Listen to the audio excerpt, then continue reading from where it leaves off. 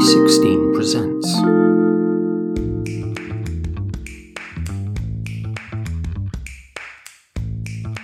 Hello listeners, today on the feed, Sam Knight returns for another installment of Tips, Tricks, and Traps. In this episode, Sam talks through one of the traps that it's very easy for film photographers to fall into. Let's have a listen.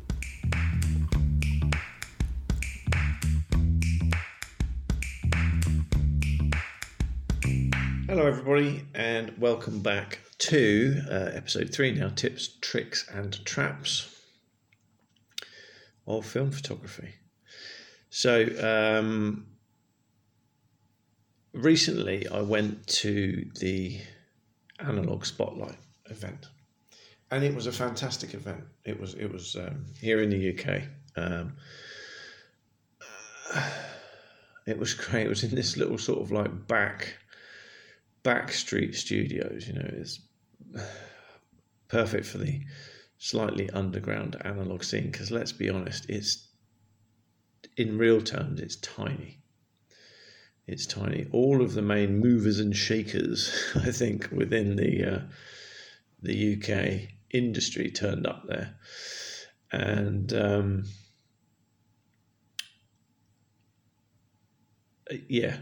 you know, you could fit all of them into a large house. So it's like, I'm talking of large houses, for anyone watching the video, I am in a large house, but it's not my house. I am house sitting today and dog sitting. So, but this just happens to be a very nice quiet room. The dining room happens to be nice and quiet. So, what I want to talk about is minutiae, though, and it's something that it's a trap that all of us film photographers are likely to fall into. So we focus these days, we effectively pixel peep everything about film photography because we get obsessed with it, and then we want the best. We've been conditioned by modern society to want the best of things. A lot of us. Not all of us, but a lot of us. Now, my wallet will never stretch to having the best of things. It just won't. So it's an arms race that I cannot afford to get into. That doesn't stop me being drawn to things, you know. So on the table in front of me, I've got two cameras that I absolutely love.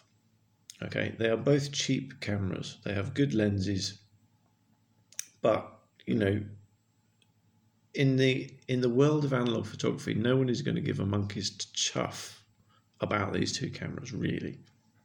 At the Voigtlander Vito B, you can pick these up for £20, maybe up to a maximum of about 50 quid, I suppose. It's a lovely little camera. It's really well engineered, lovely little camera. And it produces, and here's the thing, perfectly acceptable results. Okay. Zeiss Icon Netar, one of the cheaper, the Netar is, I believe, the cheaper of the range of cameras. It's got I'm going to go geeky now, but I am reading this. A Nova and a Stigmat lens. Well, you know, I know for a fact that's nothing special. Very sharp in the middle, edge sharpness, maybe not so good. But I don't care. I don't care. Because you've got to think, we've been ruined by the digital age, because now we click a phone, we click our phones, not mine because it's a super cheap phone. But, you know, if you've got a high-end phone, you click a picture on your phone and it takes this image, and then the algorithm-y stuff inside does all this stuff with it. And then you can pinch and zoom and you go, oh my God, that's such a good picture. Such a good picture. And you want that from something that's 70 years old. And you get incredible pictures out of them, out of these old cameras. but we're judging them all the time by modern standards. And if you go with modern mirrorless DSLRs, or we're in danger of judging them by modern standards, and you go with a modern mirrorless camera up to the minute, and I don't have one, but I know people that do. Permanent eye tracking, permanent eye focus, just insane levels of image capturing range, if you like, between dark and light, and the values it can capture are insane. 40 megapixels burst rate of frankly terrifying numbers. I mean, who the hell wants to hold their finger on a shutter button and end up with 120 pictures when they've had their finger on the button for a second? That's a reality. Who wants to edit that? It's just mental. And then there's even a camera that I cannot get my head around. I think it might be a Nikon. I'm not sure. But before you've even pressed the button, before you've even pressed the shutter, it's recording. It's firing shots. It's does about a second's worth or half a second or something before you've even pressed the shutter button. I can't get my head around that. Now, if you're a sports photographer or something for a newspaper, an online magazine, because it's all going to be online now, maybe that's important. But we're in danger of sort of looking at that level of tech, not specifically those things, but that level of tech that we have now, we just almost take for granted, and then translating it onto these cameras, which both of these cameras I've mentioned, if you had these when they were new, they would have been, the Vito B would have been a very expensive camera, I think. The Netar, again, it would be regarded as a fairly high-end camera, but this is the more budget version, if you like.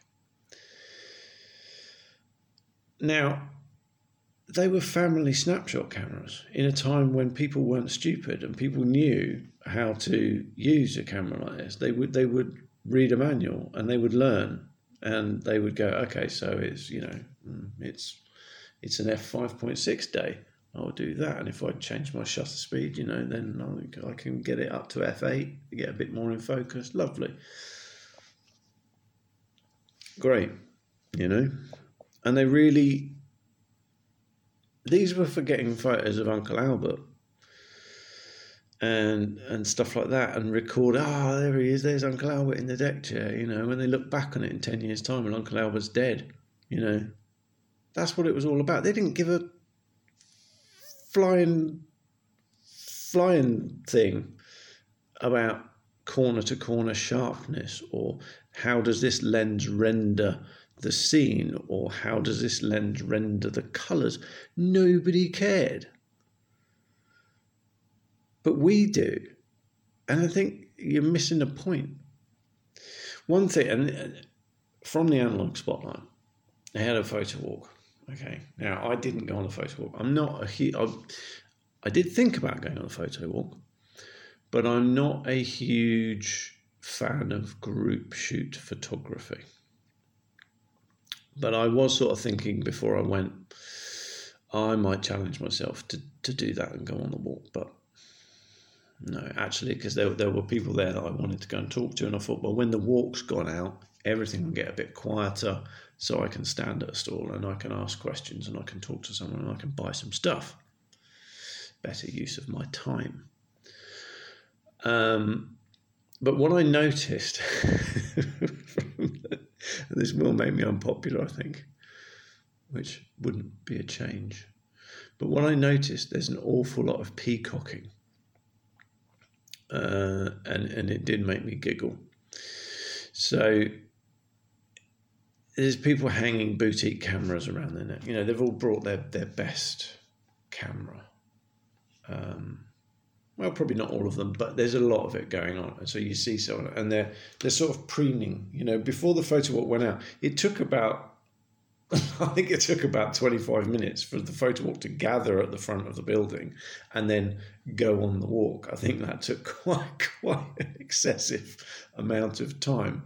But I think photography folks are a bit like cats in that respect. Getting them to do things en masse is pretty impossible.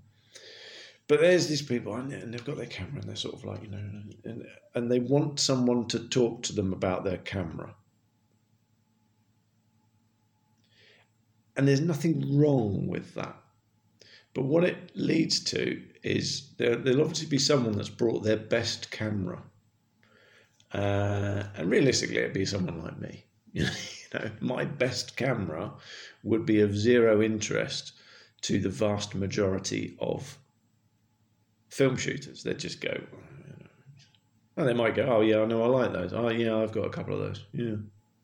And that would be it. They wouldn't go, oh my God, look at that, that's amazing. It's got these such and such lens and blah, blah, blah. And, wow, I bet the pictures are amazing. So if you're a bit like me, and you're more at the budget end of things, and so take heart from the fact that the camera is just a light type box. Don't worry about the minutiae. Don't worry about whether or not it's worth X amount of money, or whether or not this celebrity's got one, or whatever it might be. Do not even think about that. Because here's the rub. You could give a plastic point and shoot to a good photographer, a very good photographer, and their images with a plastic point and shoot would be far better than someone with a really expensive Leica. I'm just going to say that as an example, because everyone knows Leica expensive has a reputation, because the camera doesn't take the photo. The camera doesn't create the photo. The person behind it creates the photo. Their vision creates the image. Now, obviously, their understanding of how the camera works has an impact in that. But would you rather be on the side of the person that's got a cheap camera? Would you rather be the person, that has the cheap camera and gets really good results because they work at their craft and they use the art of it? Or would you rather be the person that's got the really expensive camera, and when people see their images they go, that's nice? I think I'd rather be on the cheap side and have people go, that's an amazing image. Now, I'm not saying I'm there yet. But that's where I want to be. Quite happily, in terms of camera collecting, somewhere at the bottom.